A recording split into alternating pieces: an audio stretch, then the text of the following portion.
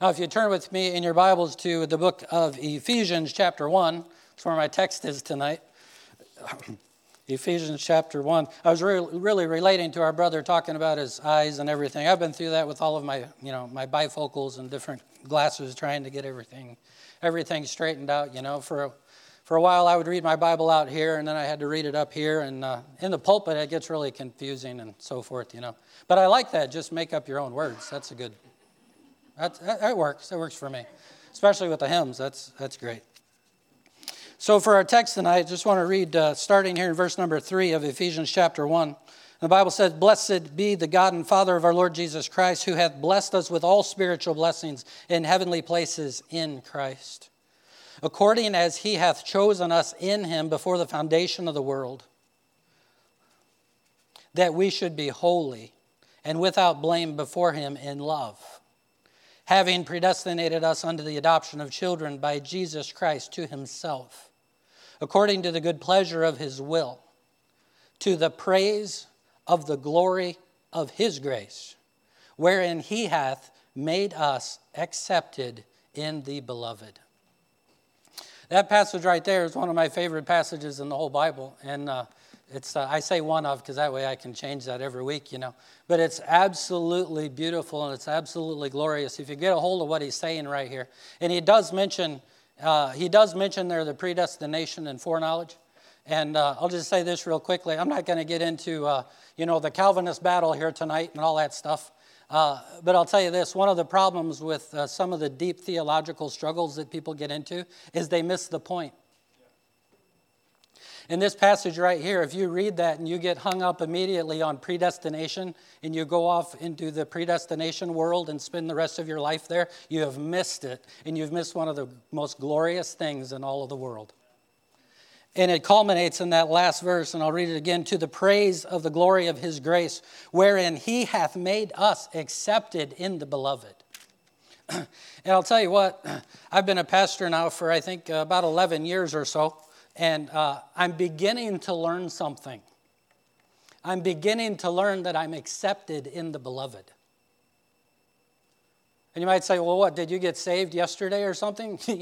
What's wrong with you? I mean, I've known that. And many of you would say, yeah, I knew that. And yes, I would agree with you. I was saved. I received Jesus Christ as my Savior by putting my faith in him, turning from my sin and asking the Lord Jesus to save me by faith. There's nothing I could do, but I could put my trust in him. I did that when I was 4 years old.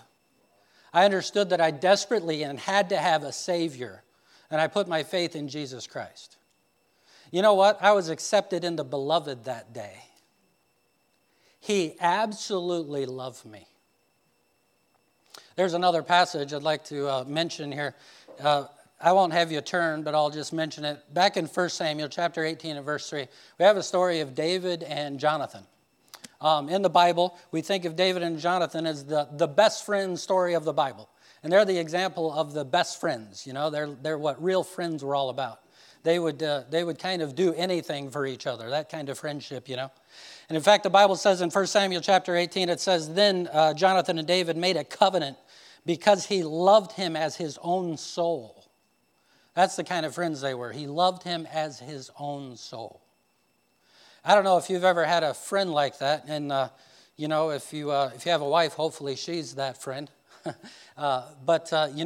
We should, it's a wonderful thing when we have a friend that we love so deeply, we love as our own soul. Because the Bible even teaches us we love our own soul. We take care of ourselves. So if you have someone you love as your own soul, that is quite an extraordinary thing. And David and Jonathan, they loved like that. They loved like their own soul.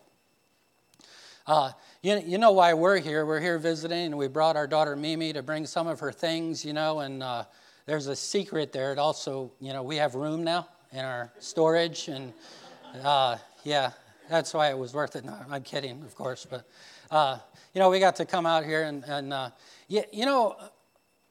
we drove over 1,000 miles to get here, and we got to drive 1,000 miles to get back, And I'm not patting myself on the back or anything, but you know why we did that?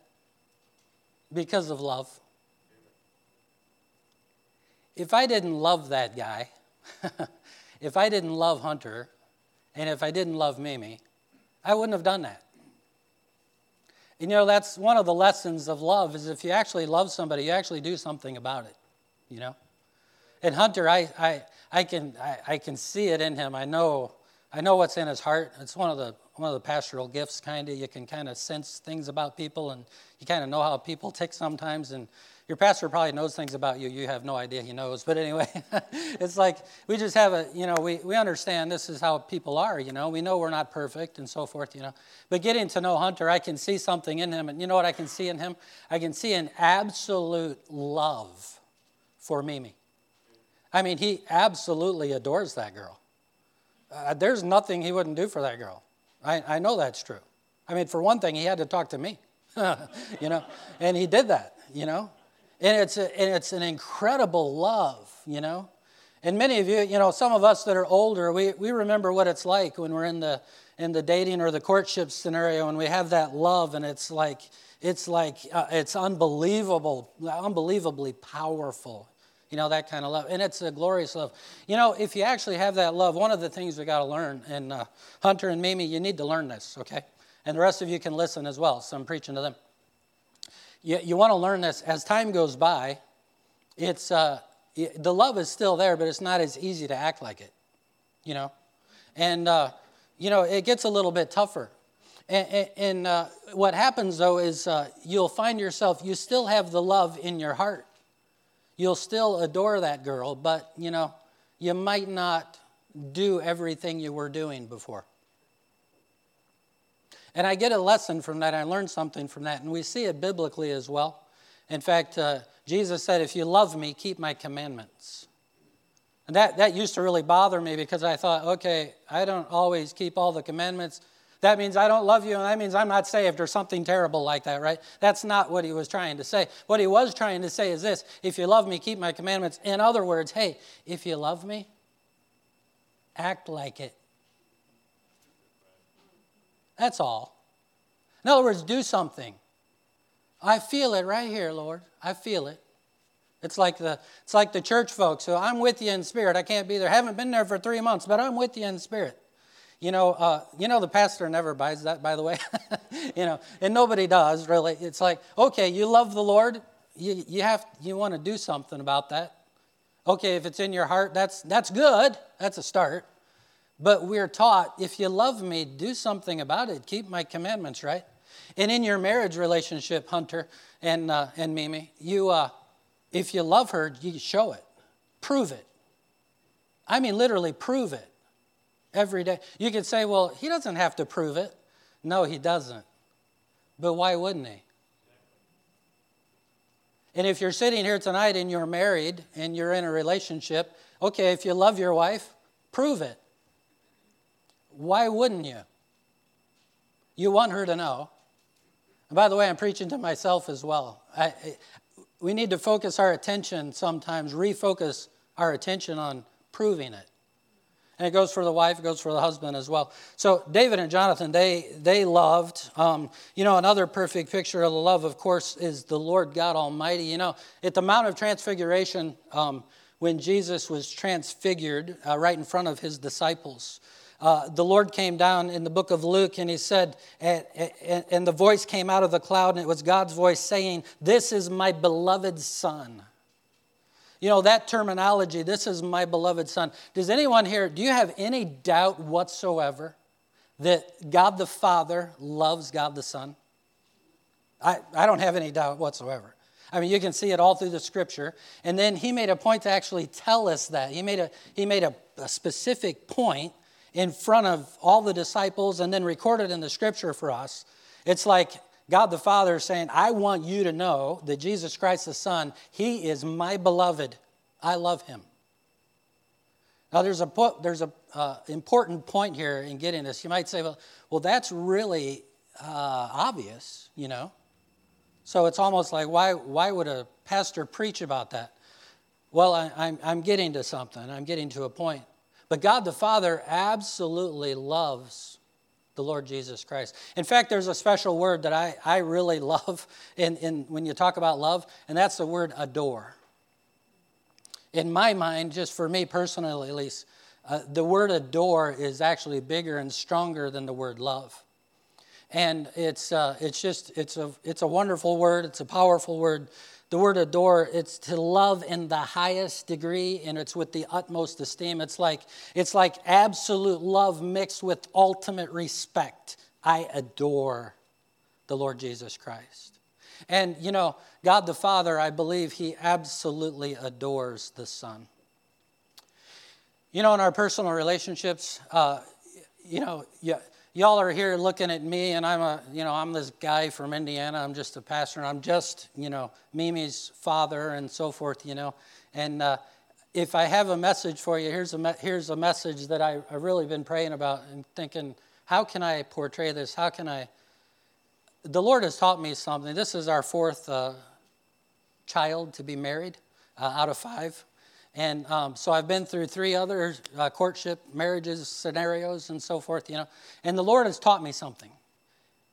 And here's what he's taught me. These young people, you know what they need from me? Both Mimi and Hunter. You know what they need from me? At this stage in life, I've taught Mimi, you could say almost everything I could teach her, Hopefully there might be some counseling to go on in the future and so forth, but all the big stuff, it's pretty much our time is done, I could cry about that, but I'm not going to right now. But here's the greatest thing that I can give those two right now as a father.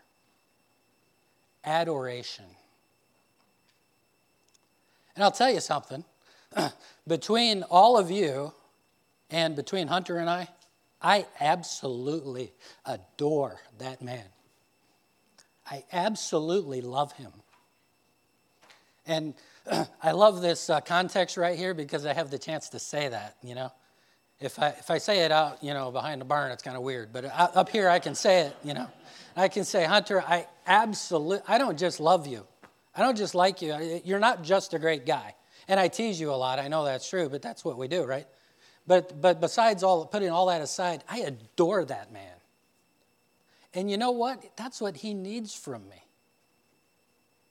I have other in-law children and children. I have grandkids. In fact, I have number 8 on the way, And by the way, what they say about, I wish I had the grandkids first, that is totally true. And so, but anyway, you know what all of them need from me as grandfather and father and father-in-law? Adoration. They need my absolute love. And that's what I can give them. I know there's lots of folks here, and you have all kinds of situations, and you come from all walks of life, and there might be some here, and you have some broken, damaged relationships, and you might have some in-laws that's broken, and you might have a terrible situation, and I totally understand that. But to the best of your ability, can I encourage you to give that kind of adoration, that kind of love? The kind of love I'm talking about is this. Initially getting to know Hunter a little bit, there had to be a little bit of dad kind of figuring out, is he okay? Is Hunter okay? And I did some asking around, get some references. My son was in school with him for a while. I called him, hey son, what about Hunter? Tell me everything you know. And I had to check him out a little bit, but there comes a point when I needed to set all of that aside and accept him. And you know what I'm not doing now? I'm not like, okay, let's see how you do, brother. We'll see how this wedding goes, and you better not mess up, man. Or we'll see, and when we came to see the apartment that he's making a place for his bride, I didn't walk around there saying, oh, this isn't right, and that, I'm not here to pick on him. And I'm not here to shred him. And wherever you are in your walk of life, if there's someone in your life that you're supposed to love, but you spend all your time picking on them and shredding them, can I just tell you something? You're not helping them one bit, and you're not helping yourself either. You're not helping anybody. You know what we need from each other? We need acceptance. We need to be loved. And we need total adoration. And a lot of times it's easy. Like right now it's easy. with Hunter, it's easy for me. And I absolutely love the guy. And Mimi, I couldn't say enough. I could go on and on. She is a perfect child. And if you have anything, after years go by and you get to know her better and you find out she's not perfect, don't try to tell me about it, okay? So anyway. So I got to move on. I want to say this. Back to our passage where he said, in verse number 6 of Ephesians chapter 1, to the praise and the glory of his grace, wherein he hath made us accepted in the beloved. Here's the thing. He made us accepted in the beloved. You can look at this in a couple different ways, in my opinion. The first way is this. The beloved, the ultimate beloved, is Jesus Christ himself. So if I'm accepted in the beloved, and he's talking to us as people in the church, then I believe we are accepted in the beloved. We are accepted in Jesus Christ. But the incredible part of that to me is this, that he's talking to us. He's talking to me, and he's talking to you. If you've received Jesus Christ as your Savior, he's looking directly at us. He was writing this to Christians, to believers, to you and I. He calls us things throughout the Scripture, things like you are saints, you are holy ones, you are precious ones. And he calls us accepted in the beloved. You know, we are literally accepted in the beloved. Going back to Hunter and Mimi there for a moment, can you imagine, okay, how our relationship is right now? Between Hunter and I, what do you suppose our relationship is? You would surmise, oh, your relationship is really good, you know. And if you know Hunter at all, you know he's a very fine, respectful young man. How do you suppose he treats me? Well, can I tell you something? I've never experienced more respect from a young man in my life from anybody than I have from Hunter. It's absolutely like, well, I love him like my own son. In fact, in some ways, careful I say this, he's more respectful than my own sons. And why is that? Because we have a bond of love. That's why that is, okay?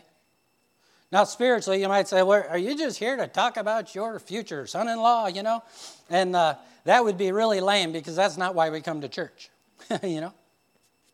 So let's get down to a very, very biblical fact and a very biblical point that really will help your Christian life wherever you may be in your walk with him. You know, the attitude of the writers of the New Testament is this: you are beloved. You are. You and I. You are beloved. He absolutely loves us. You know, sometimes as Christians, I know it's true, sometimes we struggle with loving God. Like, you know, we get into temptation, we get into rough spots in life, and, oh, I just don't know if I love God. It's a struggle for me to love God. Other times, you know, when bad things happen, and we go to a funeral or we go to something else, and it's terrible, and the hard things of life come, and we feel like, I just don't feel like God loves me. Well, let me tell you something.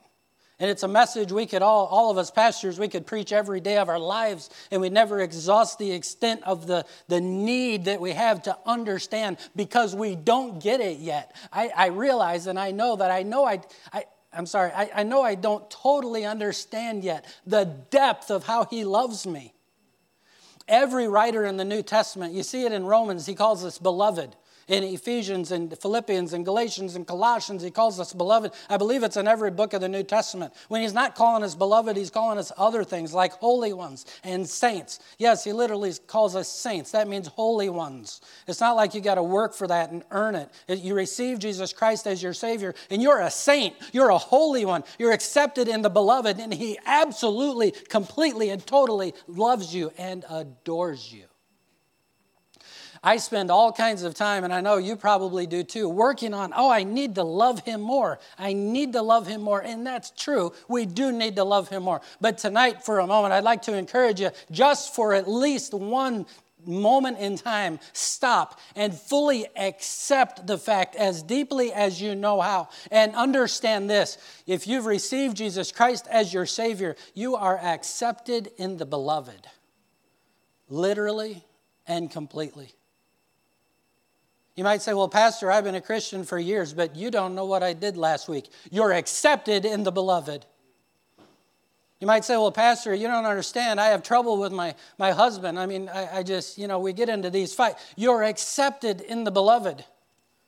Well, yeah, but you don't understand. I don't read my Bible like I should, and I don't do. Yeah, I know you don't do the stuff you shouldn't do, and I know you do the stuff that you should, and all that stuff. I know the stuff.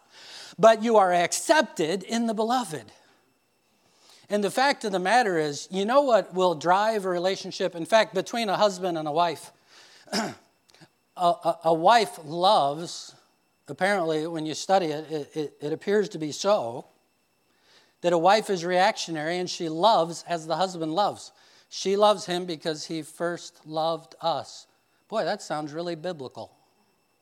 We love him because he first loved us, and the wife loves him because he loves her more deeply, and so forth, okay? So if you think about it, how can this relationship between my daughter and my son-in-law be so strong? Well, one of the things that makes it so strong is that he's already accepted. He's already adored. I'm not waiting to find out. He's not waiting to see. It's already there. And then based on the adoration, we live our life. And he acts like he loves me. And she acts like she loves me. Why? Because of the love that is already there. We spend so much time trying to enter into God's love because that's the human natural way of thinking. When we need to spend more time focusing our attention on the fact that I am accepted in the beloved.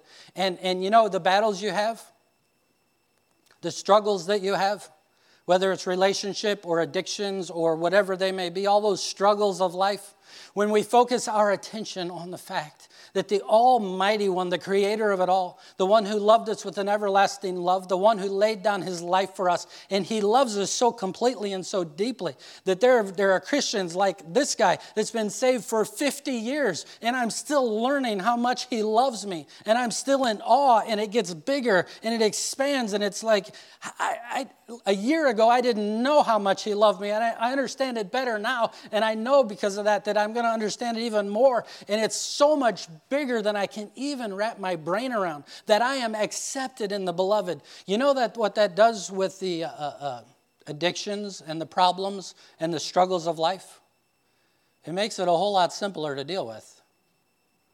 When you realize, why should I keep fighting the battle? Because he loves you. And he hasn't given up on you. And you are already accepted in the beloved.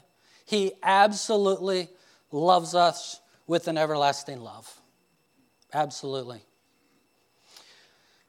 You know, I step back and I think, in my life, just a very quick personal testimony and I'll quit. Our time will be gone.